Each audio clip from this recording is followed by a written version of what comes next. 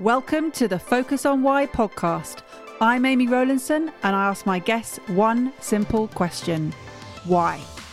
Focusing on the importance of why, I share with you the relatable, uplifting and inspiring conversations I have with people from all walks of life.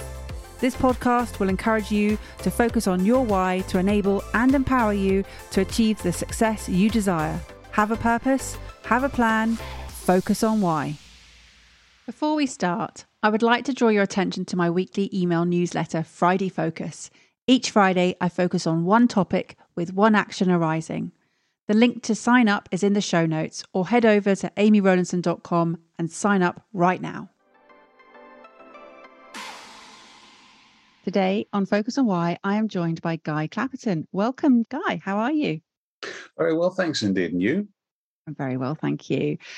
So what brings you here today? What is it that you're doing at the moment, Guy? Well, I have two strands to my business. First of all, there is the media training that's based on 30 years plus as a journalist. I've realized over the years that there are too many people out there who just get led around and interviewed by the nose by journalists. And when I say journalists, that's very much a generational thing. I could also mean podcasters and various other media types. They get led around and the journalist or other outlet gets the interview they wanted and to the structure that they wanted, which is great for us on our side as broadcasters, as journalists, but it means that we can actually miss out on the expertise being offered because we don't necessarily know the question that's going to get that particular answer, which would be really helpful to our listeners, to our readers, or anything like that. And you never really get away from being a journalist when you've been doing it 30 years. So I also have a podcast called The Near Futurist. That was based on, well, a couple of things. First of all, I missed Tomorrow's World dreadfully, always watched it and always wanted to be on it. So the internet has given me the facility to have my own little chat show there. Also always wanted a chat show, so now I've got one. So me and the small chihuahua in Peckham who listen to it, I thoroughly enjoy every episode, I'm sure. It also means, of course, that if someone is if someone is wanting to use me as a media trainer and thinks, oh, is this one of these media trainers, him and his team who used to be a journalist 20, 30 years ago or something, they can listen to something that was in the last few weeks and think, can I actually learn from this person? Does he actually still do interviews? And it's interesting you sort of discern a difference there between podcasters, journalists and broadcasters. And yet, you know, what would you say the difference is and how would that you describe them? I think the differences are fading over the years. What I meant to say was that, as somebody who's in my 50s, I tend to use the word journalist as a reflex. I do regard you as a journalist. On the other hand, although there's no such thing as a license for a journalist, there's no such thing as a barrier to entry for a journalist. Very frequently, there are qualifications. You can get qualifications. I'm sure those will arrive if they're not already for podcasters and for bloggers and for people like that. But if somebody has been a journalist for any length of time, I would expect them to have had some elementary training in the laws of libel. They would have some idea of whether, for example, I get from a number of podcasters I see, they're always very keen on having disclosure forms that say that they may broadcast what's been said. In the world of journalism, if you speak to a journalist, then common sense dictates that you're not speaking to them unless you're expecting your words to be reproduced. I would also have an idea of, I think I just mentioned libel laws and when to check, when not to. I know a lot of, sorry, I'm yapping on at some length here. I know an awful lot of people who are in perhaps new to the podcast world or to the blogging world can get very intimidated when they're told, you need to show me what you're going to put out there before you're allowed to release it. It's tosh. It doesn't stand up in law. If someone's agreed to talk to you and they haven't specified that it's off the record or something, then you have every right to broadcast whatever you wish from them because they've made that implied contract willingly. So those are the things I might expect a more formally trained journalist or even an informally trained journalist on the job to understand. Someone who is just working in isolation from a spare room, which is an increasingly important part of the media landscape. I'm not denigrating that. May not have that depth of experience or those resources to fall back on.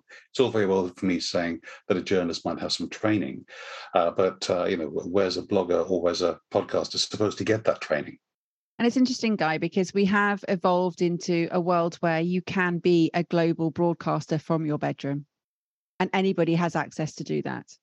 Absolutely right. If you actually think the whole world could be receiving this, then that's quite a responsibility. And then you're thinking, well, what if I break, I don't know, I'm just thinking off the top of my head, what if I break a libel law that exists in Indonesia or somewhere? I'm just picking a country about which I know very little there.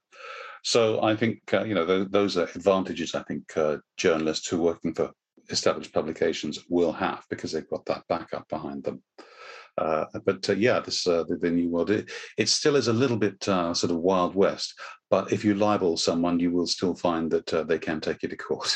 So you mentioned right at the beginning there that people are missing out on, or could be potentially missing out on, the expertise by not getting that particular answer for questions and asking the right questions. What's the skill that's involved? Well, first, I think listening is very important on the journalist's part, and also doing the research. So often, the other thing about working and doing things from your bedroom is there is never enough time to research somebody or your interviewee as you wish you could. There's also the fact that journalists and other media participants tend to be experts in what they do. You do a really good podcast. You're great at asking questions. You're great at making people feel they're in a comfortable place where they could talk. That's brilliant. If you were doing something on, say, technology security, as I've been known to do, you wouldn't necessarily be the technical expert in tech security. So you might not know that you shouldn't be asking about I don't know, perimeter security anymore. You should be asking about overall security, or you should be asking about phishing with a PH. These are all sort of common words, but you might not be aware of what the next thing is, whereas the person you're speaking to probably is the expert on that. So when I'm media training people on the other side, I tend to try and get them to have the confidence to take over and to put their own agenda forward, because they will have those insights. They'll be closer to the market than the person asking the question ever can be. I try not to get them to be overtly commercial, because then that just ends up as a cutting room floor job. But I try to make sure they have the confidence and and some techniques, some strategies to make sure that they get their points out there, because that's really what the listener, what the reader wants to see. They want the interviewee's expertise, not the journalist's rough guess, which could be a very good guess, but a rough guess nonetheless, as to what exactly the readers are going to find essential. And this audience that you're working towards, we all have different audiences, we all have a different readership, and it's piquing their interest, it's keeping their interest, it's educating them, it's a whole variety of things. What are you trying to achieve with your work, Guy? I get right back to the old BBC in the 1920s, 100 years ago indeed, this year, the Lord Reed's thing about to educate, inform and entertain. I think there are some journals these days, certainly some of the academic journals, that they form very different purpose. But I think there are sometimes I read quite a lot of, say, technology publications, and they get quite dry, and they forget that, particularly in the age of the internet, which we're well into now, the choice of what you can read instead or what you can go and see instead is enormous. So, yes, they've got to inform, and you've got to, informing people is all about the audience and where that audience is at that particular point. So if you're talking to a consumer publication, you get rid of as much jargon as you possibly can. If you're talking to a technology publication, or if you're not in technology, if you're talking to a marketing publication, then you can use words like KPIs, things like that, key performance indicators, because the business audience will understand what you're talking about. If you start talking about KPIs and you're in one of the mainstream press, then you might find that the journalists won't query it because they'll understand it. But if they accidentally put it in to the copy rather than explain it, then you've left the reader thinking, "Oh, what's that mean then?" And then they're distracted because they'll go and they'll click away. They'll look up KPIs in Google and I think that's interesting. Oh, look, there's an interesting link down there. And before you know where you are, you've lost them completely. With the age of the internet and the evolution of technology and your keen interest in tomorrow's world, and tell us more about what the Near Futurist does and how it evolves, or how it is evolving to move with the times. Of course, I have to give credit to my business mentor a few years ago, or speaking mentor, Alan Stevens. We were trying to work out what I should do to make to get my voice out there a little bit more. this started actually, my wife had told me that one of the problems with my business was that she says, and I know she's biased, but she says I've got a good voice. She says I have got a good voice, which just cracked there, which has ruined that completely, but never mind. So my wife said I've got a good voice, and that just wasn't on my website. And so I was going through this with Alan. We were working on developing my speaking, MCing career, that sort of thing. And he said, what you could do it is a podcast. And you've got this 30 years as a technology journalist behind you. And we said, yeah, that's a good idea. And we just chatted about what I'd seen from other people. And without any disrespect to any of the people who do this, I'd seen an awful lot of presenters, speakers, podcasters at conferences on the wires, this sort of thing, calling themselves futurists and talking about stuff that's going to happen in the next, say, 30, 40 years. Now, of course, we're an audio podcast, so your listeners can't see how impossibly young I look, but I do have a little grey hair, which is starting to show, and you're now giggling uncontrollably because it's obviously completely wild. Basically, by the time 30, 40 years have gone past, this is of academic interest to me only. I wish everybody send my regards to the future, but I'm hoping not to be working by that stage. Physically working would be good, but I take nothing for granted. So I thought, we were just chatting, and I said, what I want to talk about is the near future. And I can't remember which of us it was said, oh, yes, you need to be a near futurist.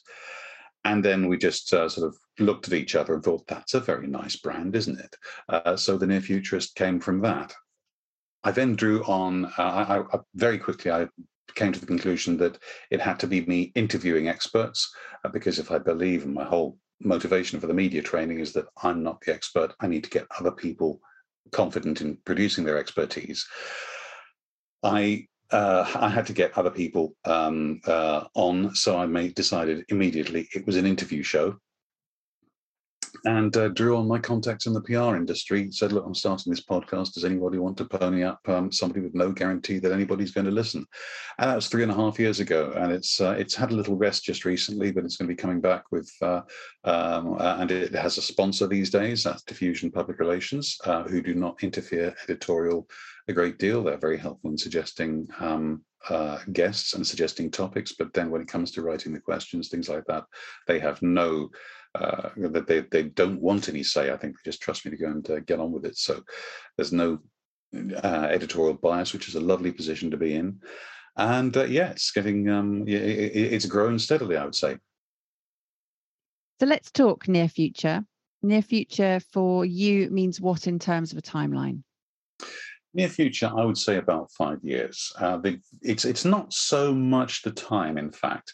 One person, Ace wind-up merchant, once said to me, yes, I talked to, say, Rohit Talwar or Graham Codrington about what's happening in possibly the next century in 2050. And if I want to know what's happening next Tuesday, I'll ask Guy, which is, the caricature thing. But to me, it's got to be actionable. Now, there are things that you have to forecast longer term, which have to be actionable if we want to get to our climate change targets, our carbon targets for 2050. It's no use thinking, well, that's all right, we'll do something about that in 2049. We've got to start now. And as we're recording, we just had this announcement from America about its investment in carbon technologies, which is great. But I would rather everybody went away from my podcast thinking I could do that at work, or I could do that in my private life, or this is going to be important to me. I'm just trying to get one off the ground at the moment about eating insects outside of I'm a celebrity, get me out of here.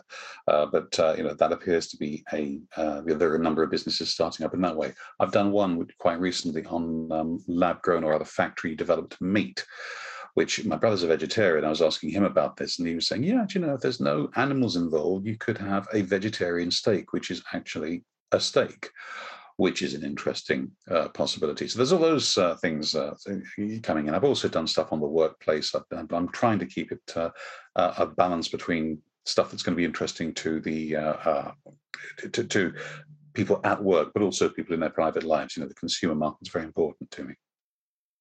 And what's piqued your interest of all the interviews you've had so far, Guy, most? Well, I think there was one on vertical farming, which is where you basically do high-rise farming instead of putting it all in fields, which I found that quite interesting. Quite interesting. Sounds a bit faint praise, but for those international listeners, I am British. That's me going berserk. By the way, this is just what we do. I also really found that there was one that actually my mother-in-law really enjoyed, funnily enough, was one on hearing aids. And it started off with a question, why can you have fashionable glasses? As you can see, I don't. Why can you have fashionable glasses? Why are they an accessory that improves your appearance? Hearing aids, they just help another sense, and they're almost always perceived as a negative. And it's a sign that you're getting old, it's a sign you can't hear, etc. And the best thing people think they can do is to cover them up. Whereas if you have headphones or headsets, I see we're both wearing these nice white, I probably best not mention the brand name, all gets a bit fruity there. But we've got these earpieces in, and and yet immediately they are of medical use. That it's suddenly it becomes very dull, very boring. So we did a very nice piece on how it was the Bluetooth special interest group is or was working on ways of combining those things so that you could have prescription earbuds. So they would help you with the ordinary hearing. They would pick up from the television, amplify it for you. But then also, just work in day-to-day conversation as well as playing music to you, and become a bit of a fashion accessory. So that I found quite interesting, because I could see myself, as I get older, I could see myself thinking, oh yeah, I don't much fancy wearing a hearing aid, but why don't I? I've been wearing glasses since I was 10 and not batted an eyelid. Yeah, really interesting. It is fascinating how you seem to have one foot in the future and one foot firmly in the past in terms of recognizing the values that you sort of used from the BBC, the 1920s, of educate, inform, and entertain. So where is Guy in the present? What is it that your focus on why element, where does that come in? Right. At the moment, I'm trying to build up my media training business because I have a little team assembled. I haven't used many of them yet because there's been this pandemic around the world. So just when I was starting to get that going, of course, face-to-face training stopped. But I do have a camera operator. I have an actor, Sophie Aldred, who I've worked with. And there's a couple of pitches out there at the moment to use third parties to train on my behalf. I've been working with an excellent business mentor, a guy called Niels Brabant, who has also built himself a training business over the years. He was actually a client, and he suggested that I should consider building this up, because he felt the training he'd had was very good, and I should be building this up. And that suggestion came in my early 50s, and I thought, yeah, why not build something up so that it's a proper brand, and there's something left when I decide to retire in my mid to late 60s. And I'm really rather enjoying that, working with other people. It's very stimulating, all based on the idea of bringing people out of themselves, of giving themselves confidence, of making sure that if a cynical journalist comes in, they're not all, by the way. It's a bit like driving instructors. I try to prepare people for the worst drivers, but actually, from your own driving, I'm sure you get out there, 99.9% of them are fine, but you've got to have those skills to deal with the maniac who's speeding or on the wrong side of the road or drunk or whatever. So I'm not suggesting journalists are drunk with some drive, but anyway, not all journalists. I'm going to stop speaking about that now. But I'm thoroughly enjoying the process of building that up. I've got more admin support from my virtual assistant. Again, that was a suggestion from Alan that I should get admin support. It's one of these strange things I find speakers and very small businesses, they're very happy to use accountants. But when it comes to some sort of more admin support, it's sort of, oh no, I'm freelance, I've got to do that by myself, as if it's some sort of religion. Once I'd let someone else take over my calendar and invoicing and things like that, it was, oh, I don't have to do that anymore. Oh, that's good. And I'm really, the quality of life improvements have been very considerable, and it's not as expensive as you'd imagine. So it's basically growing that a bit. And I would like, as the thing grows and as it becomes more feasible, I'd also like to bring in a couple of guest presenters on the near future, because again, 10 years or so from now, it would be nice to think, first of all, it'd be nice to have a look around and see how much of that near future actually happened that I predicted, and then keep extremely quiet about what the bits that didn't. But it would be nice to feel that could carry on after I've decided it's time to hang up the microphone. as well. Although the idea of hanging up a microphone sounds absolutely poisonous to me at the moment. So whether I will ever really give up or perhaps go part-time or, look at those other options when it comes to that, I don't know. Well, it is great that you have the flexibility, as we said earlier, of from working from home. So it's not like you need to trek into town and go to a I studio don't have the anymore. flexibility. I do not own an office. I have no flexibility whatsoever. This is it. People talk about the flexibility, etc. That's actually a luxury in its own right. I've been a home worker since I went freelance in 1993. It was quite funny, actually, when the pandemic started. People came to me and said, "How do you cope? How do you do this work from home thing?" And of course, the fact is that your first, the first thing is you do it from choice, and you start when you don't have to, and that meant that the whole mindset was a world away from what people were going through a couple of years ago. So I don't think I was as much help as I would have liked to have been. And going back to, you just said that you'd like to work with bringing people out of themselves. Is that something that you yourself have had to work on first? No, I'm a mouthy little sod, always have been. I've always been quite chatty. I've always been quite gregarious.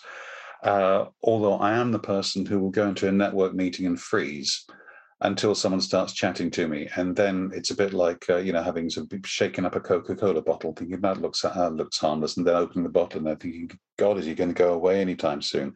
I was that person at school who thought he was terribly amusing, and everybody else was less than convinced. I've come to realize over the years. But this is why I've done things in the past, like I did a stand-up comedy course, not because I wanted to be a stand-up comedian, although when the one gig did go really well, I was tempted, but then realized I didn't want to work Saturday evenings, and there's a bit of a career disadvantage there. I'm not suggesting I got to a stage where I could have, but maybe if I'd worked on it, I could have. I just didn't have that dedication.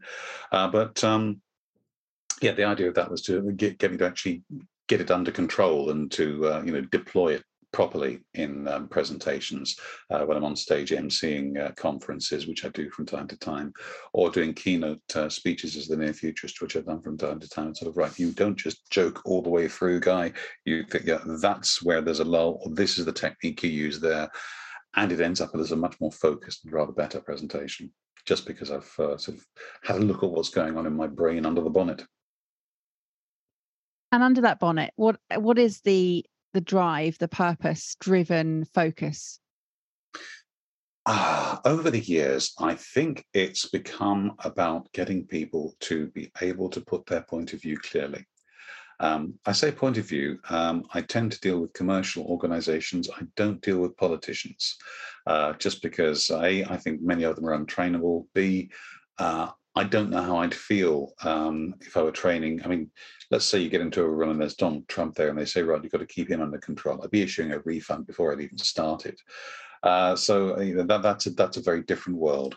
I started off, I think when I was in my early 20s, I wanted to become a newsreader or some sort of presenter like that in the old media, of course, in the 1980s.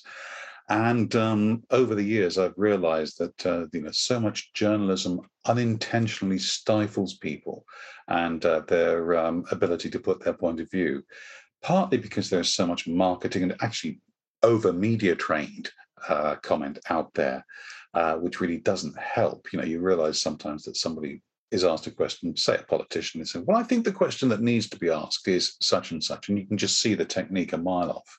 But there are people out there genuinely who are not terribly secure about their organization. I still get people coming to me who will say things like, well, I'll be able to check everything the journalist writes, won't I?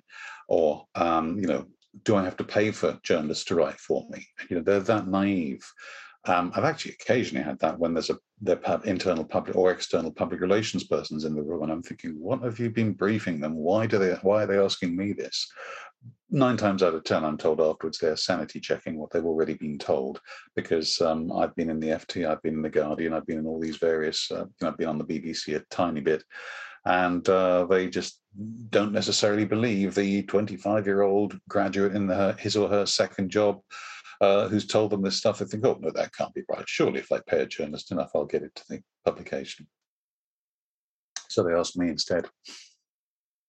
So tell me, Guy, you're talking about not being overly media trained, that journalism can stifle people, and also going back to the elements of not having the barrier to entry to getting in, that it's available to everybody, but the clear purpose for you is to put your point of view clearly across. What are the implications for doing that and also not doing that? The problem with not putting your point of view across is it can get misunderstood. I appreciate we're going out in September and podcasts hang around for a while. So just if I may put this into context, we're now in August as we speak. The last week we have had the person who may be Prime Minister by the time this comes out, or we may think, we all thought she was going to be Prime Minister, didn't we? One of the two. You can delete that when it comes out, whichever happens to be, Anyway, Liz Truss, for it is she, was in came out with something about settling local governments' pay rates locally. Someone worked out that this was likely to involve cuts in pay for some government officers. And she came out and said, I've been willfully misinterpreted by the press. And then a few days later, she said something else, and one of her supporters came out and said she's been misinterpreted. By the time you get to speak to the press, if you've been properly media trained, you will be making yourself sufficiently clear that you will not be misinterpreted. So it can lead to genuine misinterpretations. There will be people of different political persuasions who will think that's just flip-flopping around and using it as an excuse. You should never use that as an excuse. Actually, I always think when I hear the defense that if somebody has said something that's been, maybe it was quoted out of context or whatever, but the defense, the journalist was incompetent, always sounds like a very feeble defense to me. I would much rather, even if somebody does feel they've been misquoted or something, or that something's been misinterpreted, I'd rather hear them say things like, I couldn't have been making myself clear, or better still, I apologize, let me clarify, or something like that, just sounding less defensive. But there is no substitute for preparation in those instances, and you just hear so much out there which probably is due to misinterpretation, some of which may come out because from the journalist not being the expert in your particular topic. I mean, I've had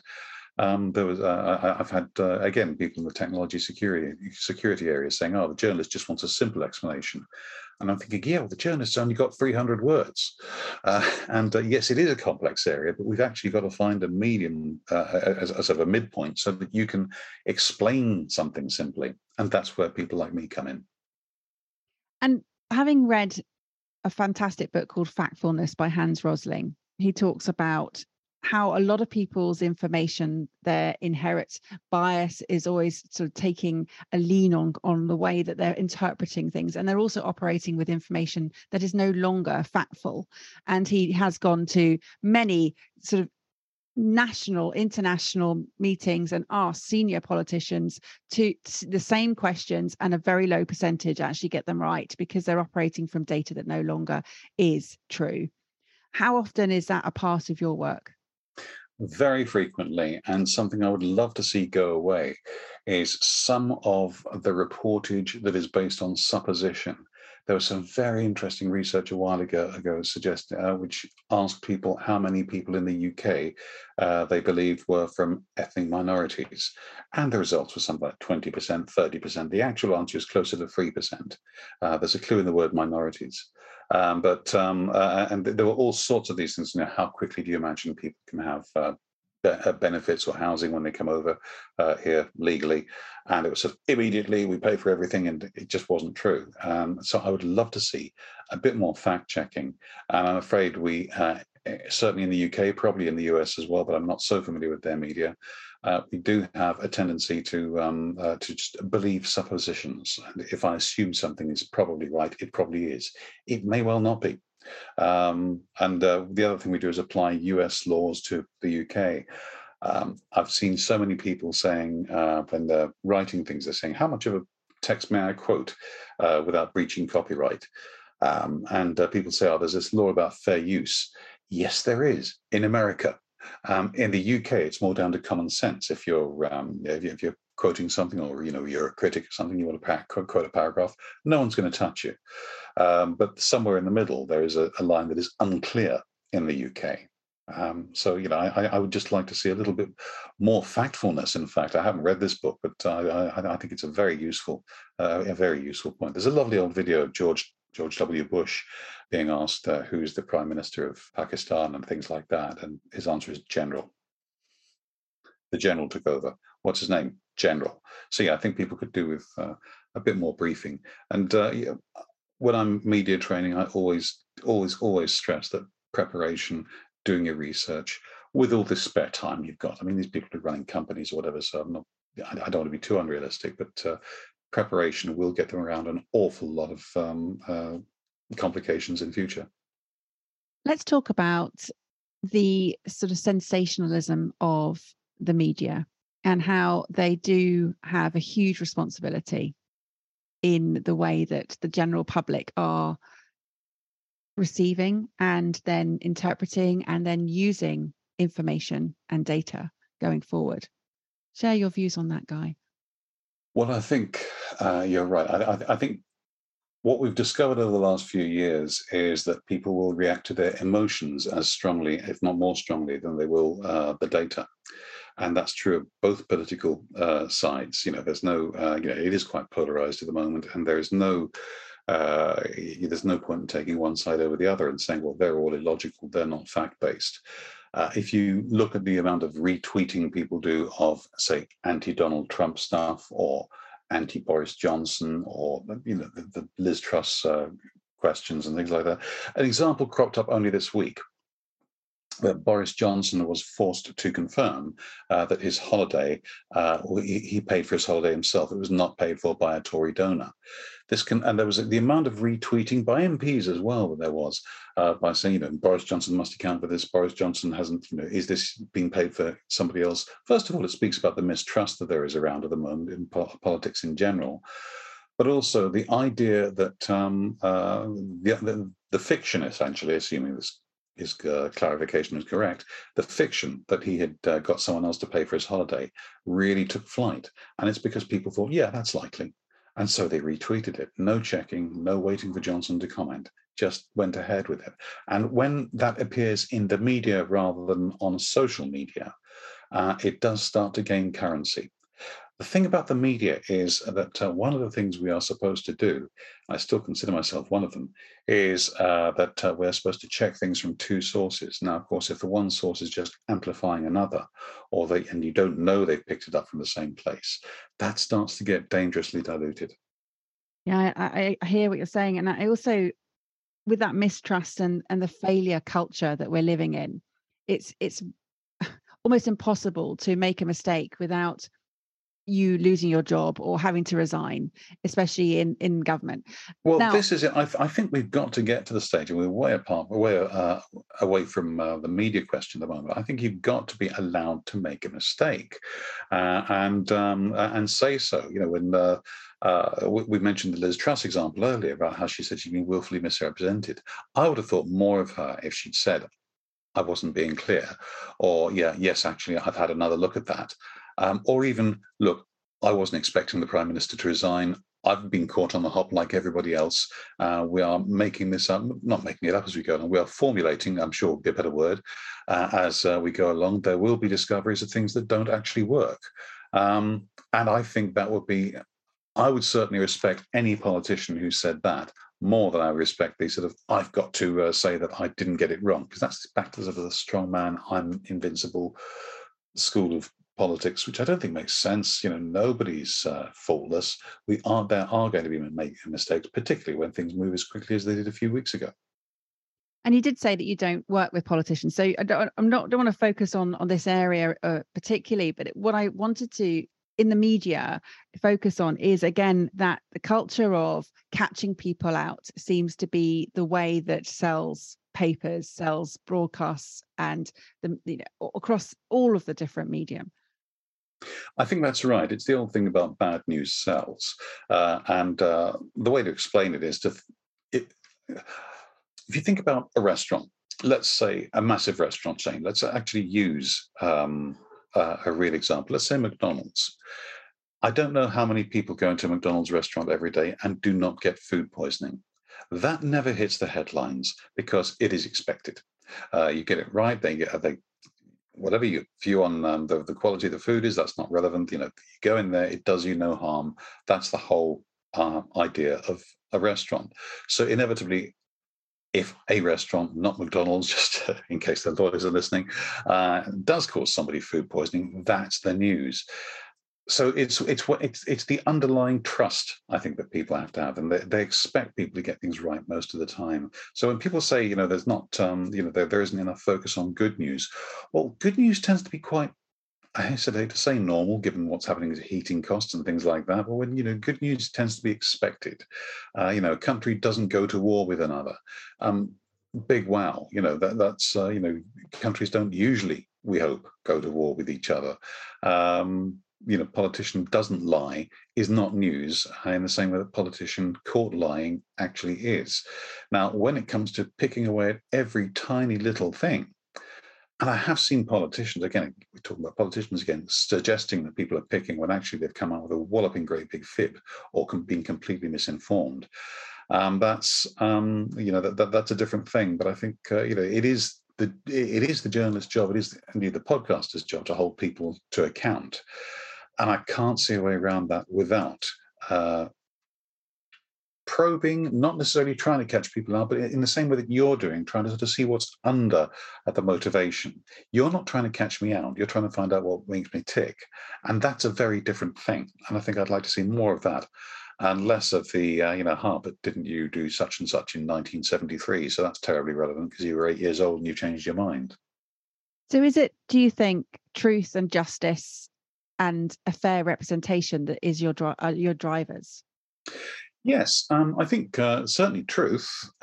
Justice is another. I mean, doing somebody's view justice. Not in the judicial sense, but if somebody had committed a crime and they'd served their time and they wanted to be interviewed about that, and there was an audience there, I think they've probably got the right to be heard. People may be inclined to hear them. There is the old debate about what's in the public interest and what the public's interested in, and there may be different things. I think certainly truth is vital. There are always different interpretations of truth. As I was, even in my first year on the trade press, has somebody won a contract? That's the positive news, or has somebody lost a contract? That's the negative news. Both of which will simultaneously be true, and whichever you put in the first sentence is your decision about what's the most important thing and what your reader is going to be most interested in. So there's very, you can have objective truth, but at the next election, general election, somebody will lose, somebody will win, and which of the papers will say somehow somebody managed to lose this in spite of such and such, and the others will be great result for such and such. I think there is still a lot of interpretation, but the central truth has got to still be there. Is it the fear of failure? Is it the fear factor, in essence, that drives you said that bad news sells, but is it based on fear? I don't know. I think there's an element of people, whether it's big business, whether it's politicians, just believing that these people can't be acting in our interests, and that it's therefore healthy to catch them out. I think it's healthy to keep them on their toes and make sure they're aware that they're being watched and held to account, as long as it's justifiably held to account. I'm not sure that fear is part of that from the journalist's point of view. I think maybe perhaps fear, and I would hope that people who are responsible for running our services, for whether that's computing, whether that's utilities, whether that's restaurants or whatever, I would hope it's more than fear driving them. I hope it's genuine wish to do a good job. Absolutely. And on that note, on that positive note, how would people get in contact with you for you to be able to do a good job with them? Well, they're welcome to go to my website anytime. Just search for Guy Clapperton.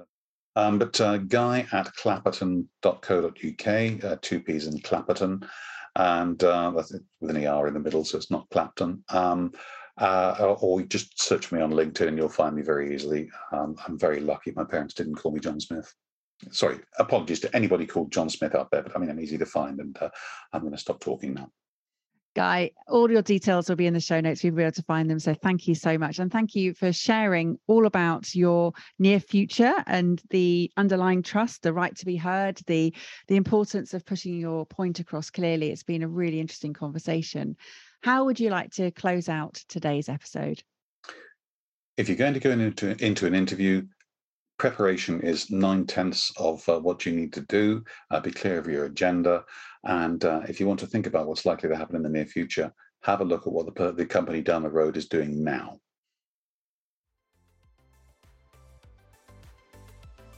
How has this conversation had an impact on you? What value have you received from tuning in? What are your reflections with actions?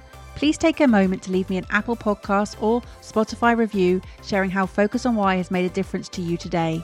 Remember, the conversation doesn't end here. To keep it going, simply connect with me on LinkedIn, Instagram, Facebook or Twitter, or join the Focus on Why Facebook group. All the links are in the show notes. Have a purpose, have a plan, focus on why.